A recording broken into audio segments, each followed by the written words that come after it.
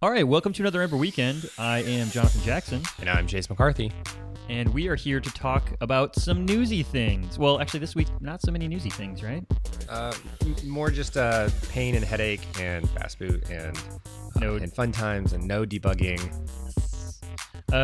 So we're going to talk a little bit about some cool things, and I am excited. We are broadcasting here in Jacksonville. I think this might be the last time we're going to be co-located here in the HashRocket office. Isn't that right? Yeah, I'm gonna probably end up start recording remotely next week. Man. Yeah, the missed view. Yeah, definitely. So, anyways, let's get to the show, talk about all the cool stuff, and we'll go from there. All right, so the first thing is some work that John did last week on kind of fixing our fast boot. If you haven't had a chance to look at it, Ember Weekend is running fast boot on Heroku. The only issue is that there are some double requests and things happening where the backend serves the page like Fastboot is supposed to, but then doesn't, kind of the front end isn't aware of the fact that it already has that data, so it goes out and fetches it again, and there's kind of a little bit of a pop on the page. Yeah, and it's not just that, actually. We have, that's definitely, like, obviously the main thing, but there's some optimizations that we didn't take, like the episodes index, where you're doing a request for that on the production site, which gets all of the episodes, just so we can pop the last one off to tell the player what to play on the bottom. And there's a few things like that I also fixed. But in that particular instance, when you go to the show page, you're actually making 4 XHR requests for information to render that page, instead of 1, which is all we really require. So there's a lot of work to be done. I've known about this for a long time. I actually talked to Miguel Madera at Wicked Good Ember about all this.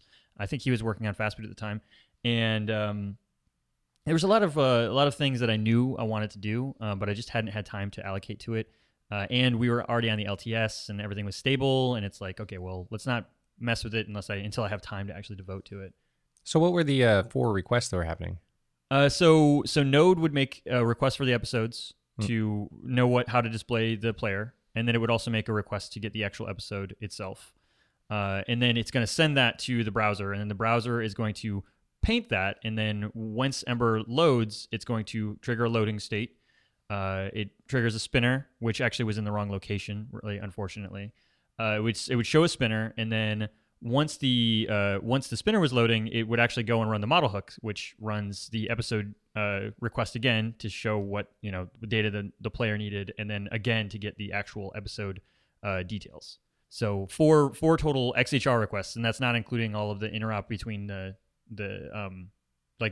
actual browser making asset requests. So it was kind of like a lot. Like, we got that down on the staging branch. I got that down to just 1 request for the episode show, which means it's considerably faster, and it's pretty neat. Yeah, because the reason behind that is that we were kind of doing something weird in that when you loaded the show page of the episode, you were seeing the most recent page. But if you go to the show page, you probably want to see the player already showing the episode you're looking at. Yeah, exactly. And then, I mean, it actually kind of interesting. So like on the about page, and which just shows some bioinformation of you and I, and the blog post pages, both of those need to actually make that request to episodes, because we really probably just need to add on the back end a most recent call, so we can say, hey, go give me the most recent episode, and like that would be really nice, and that would cut out a lot of this extra chatter. But yeah, definitely, that's kind of a weird one, because we already know we already have some kind of like to-do lists of like things to do, like implement filter and stuff. Right. But the most recent one, that's kind of a there's nothing really there's no way I can think of that like JSON API would facilitate that. That's just going to be like a one-off like query param. Yeah, I think maybe we could do something like give them to me sorted by date, which they already are in anyway, and just say limit it to 1. And that would give you the most recent. Yeah, nice. You're problem solving on air, man. I like it. Nailed it. Nailed it.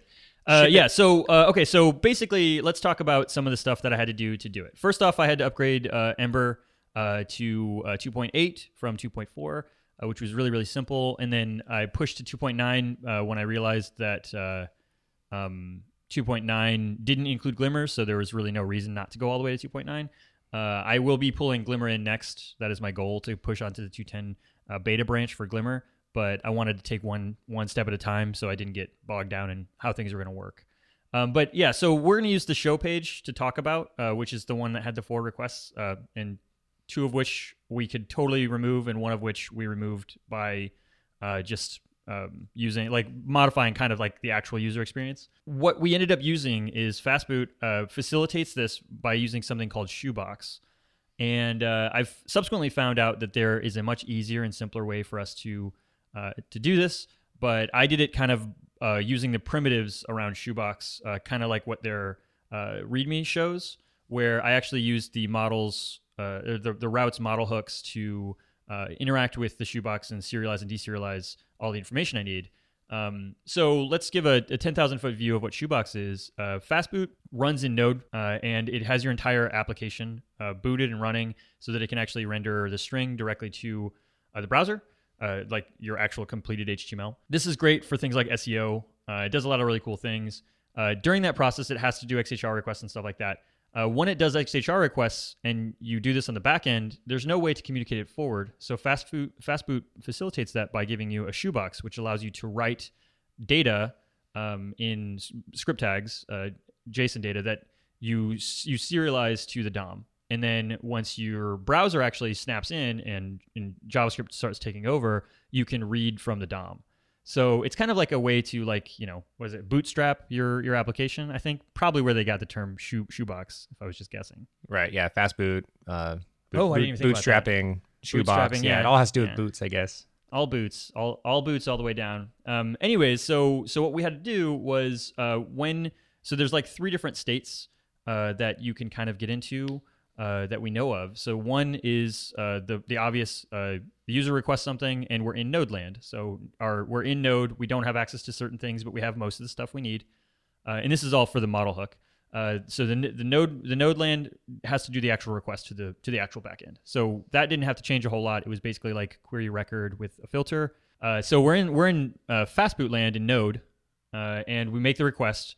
And then once that request resolves, we use a promise chain. Once that request resolves, we use Shoebox and we serialize the episode. And I'll talk about some of the problems I have with serialization. Don't let me forget that, Chase. That was a kind of a pain. Yeah. And we serialize that to Shoebox, and then we're done. Then we make sure we return the episode at the very end, and it just works. So now we have all that information in the page. So the page continues on. We've returned to the episode, so everything renders, and you get the Fastboot screen with the fully rendered HTML already there. And then JavaScript takes over after, an indeterminate amount of time, however long it takes to download everything. And then there's a snap where everything's substituted for the original or for the JavaScript content. So it basically re-renders everything. It does a re-render, and then the model hooks are fired again. So this time, since we're in the model hook again, but we're in the browser, this is the second state. Now we're in the browser and we want to read from Shoebox. So I deserialized everything from Shoebox, and I pushed it into Ember Data, and then I just synchronously return a peak record because I know for a fact at this point that Shoebox correctly gave me all the information I need. So there's no reason for me to go looking for other things. But there's one third state that happens later. This third state is what happens when the record gets stale, and this doesn't happen very often for us, or if we go away and then we come back, or if we start on the episode index. There's a few different ways you can get this and trigger this state, but it's basically the second time you try to hit that model hook, you don't want to do the shoebox again. You want to do a new request, and that's basically like old behavior. So the default behavior is to go and query a record. In this third state, when you are not the first time of referencing the shoebox, you want to fetch a new model. Wow. Yeah, that's a lot. Yeah.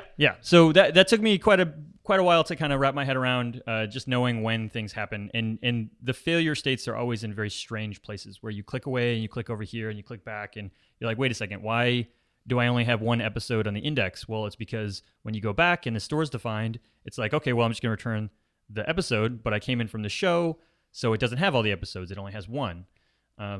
So there's a lot of edge cases that you have to kind of keep in mind when you're working with this, and that is when I went into the Fastboot channel and I was like, hey, how do I do all this stuff? And this seems really kind of crazy. Like I'm having to write a lot of really ugly code to make this work the way I want it to.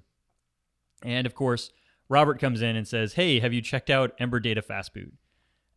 Which is it's just a much better abstraction. So that's where we were at this morning. Chase and I started working on incorporating that. Yeah. So Ember Fastboot does. Oh, what do you call it now? So Ember Data Fastboot. Yeah, we've been making that mistake all morning. I keep calling it Ember Data Fastboot Shoebox or Ember Shoebox yeah, Fastboot. yeah. You want Shoebox in the name, but it's not there. Yeah, it's not there. So Ember Data Fastboot. What it does is it kind of assumes some things about your app. One, that you're using Ember Data, also assumes that you're using JSON API, and that the thing that's going to be in Shoebox is a JSON API structure that can shove into the JSON API adapter. So with all those assumptions, it should just kind of work out of the box. It does still do requests, though, we found, and that's mostly because of the way we're doing our query record. We kind of overrode it to use slugs instead of using filter on the back end. So we're kind of have to work on that to remove that query. But other than that, it's a much higher level abstraction. It eliminates all the need to kind of behave differently in each one of your routes, or have to know what route maybe you started in and that you have some data for the show route, but you don't have the data for the index. It's kind of a set it and forget it. You read from Shoebox once, throw in Ember Data and be done with it. There's a little bit more complication in the fact that Ember Data, when you do a find all, will return everything it has, and then that's a live array. It also then go do a query, and when that gets resolved, it will update whatever got rendered if there's new content. And we know when we get it back from Shoebox that it just got loaded a second ago. So there's no need to do this. But right now, using this technique, there's no real way to prevent that. And there's a couple different strategies that are being talked about of how to prevent that. Yeah, and that's an issue that we're talking about. There's a proposal that Edward Faulkner put in an issue on Ember CLI Fastboot that basically will promisify the interaction between Shoebox, so you can ostensibly memoize things, which will make the way that they're doing it in Ember Data Fastboot, which is the Shoebox add-on, and it'll make that a lot easier. And there's also discussion around how you would think that once you retrieve something, it might delete that from the Shoebox store, or you might be able to delete it yourself from a Shoebox store. But there's some things. Chase and I are still trying to wrestle with how we think, basically our feelings on that issue. I think we kind of differ a little bit, but I really like this abstraction a lot better. Just like everything that's in the store, just put that into Shoebox, and then there's actually two instance initializers, one that happens in the browser and one that happens in Fastboot, which is really, really cool that that's possible. And it just serializes and deserializes everything for you, and assuming everything's right, it just works. And I think Shoebox is the right primitive, so I'm excited to see how it shakes out. I did notice that, and I posted some of this to my personal Twitter account, not the Ember Weekend account, some of the performance increases. But when I did this, I was able to shave off on average at least 1.5 seconds to the load, and the time to first load was considerably faster. So I've been pleasantly surprised with all that. There's a lot of really good optimizations that can be made here. Yeah, one of the things we also realized as we were kind of debugging this is that something to do with Heroku running Elixir on the front, on a development machine, Elixir responds in 17 milliseconds, but on Heroku it takes 400 milliseconds, and so we're gonna have to figure out a way to get that. I mean, that's actually a big chunk now of the size of the fetch. Yeah, I would say that in my limited debugging that I've done so far, because I did this right before we went to that conference. In my limited experience, it's probably the bulk of the time that we're waiting is actually on API calls, and they should be considerably faster. I think some of it's the serializer, and I think some of it's the fact that we could really easily put a caching layer in between the router, the Heroku router, and the API. Yeah, so we could just use CloudFront. Yeah, something. Yeah, and basically, if you requested this in the last, however long, because our data doesn't go stale very quickly, just return it from a CDN. Yeah, definitely. Yeah. So, anyways, that's kind of our endeavor into Shoebox. We have it on staging right now. We'll link to that. I'm hesitant to put it onto production until we've incorporated Ember Data Fastboot. So Yeah, I mean, look forward to that. Check it out. Let us know what you think about this, and if you have any thoughts on Fastboot, reach out to us. That would be really cool to have a discussion started. I think there's a lot of really cool stuff happening in the Fastboot space, and I've been pleasantly surprised to see that there are a lot of answers to questions that I had a few months back already. So it's really cool to see the ecosystem push everything forward. Yeah, definitely. So yeah, reach out and let us know on Twitter. And that's all we have for today's episode. Everything was Fastboot apparently. So yeah, all Fastboot all the time, man. Yeah, that's what's going on. So as always, you can reach out to us on Twitter if you have any questions or any feedback. We definitely like getting feedback from people. We were just this weekend, someone came up and gave us some really great feedback about training, and that was amazing. So it definitely helps us. So that's Ember Weekend, all one word on Twitter. Or you can reach out to us individually. I'm Code for Fun on Twitter, and John's Rondale SC.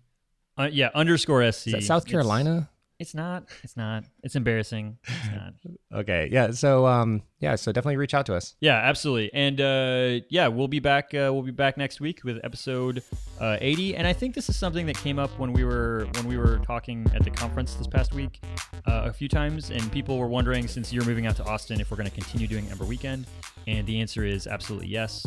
We're going to start doing remote recordings, and I don't really foresee much change as far as the format is concerned anytime soon. So we might actually start getting episodes out on time. Yeah, maybe. I wouldn't. It's the naming of the episode, man. Always naming. No promises though. Oh man, are you naming the episode right now? Is it called No Promises? Whatever. Yeah, always promises. Always promises. Anyways, we'll be back next week. Thanks for listening. Yeah, more mumbling, more banter. Banter. All right, we'll see you next week.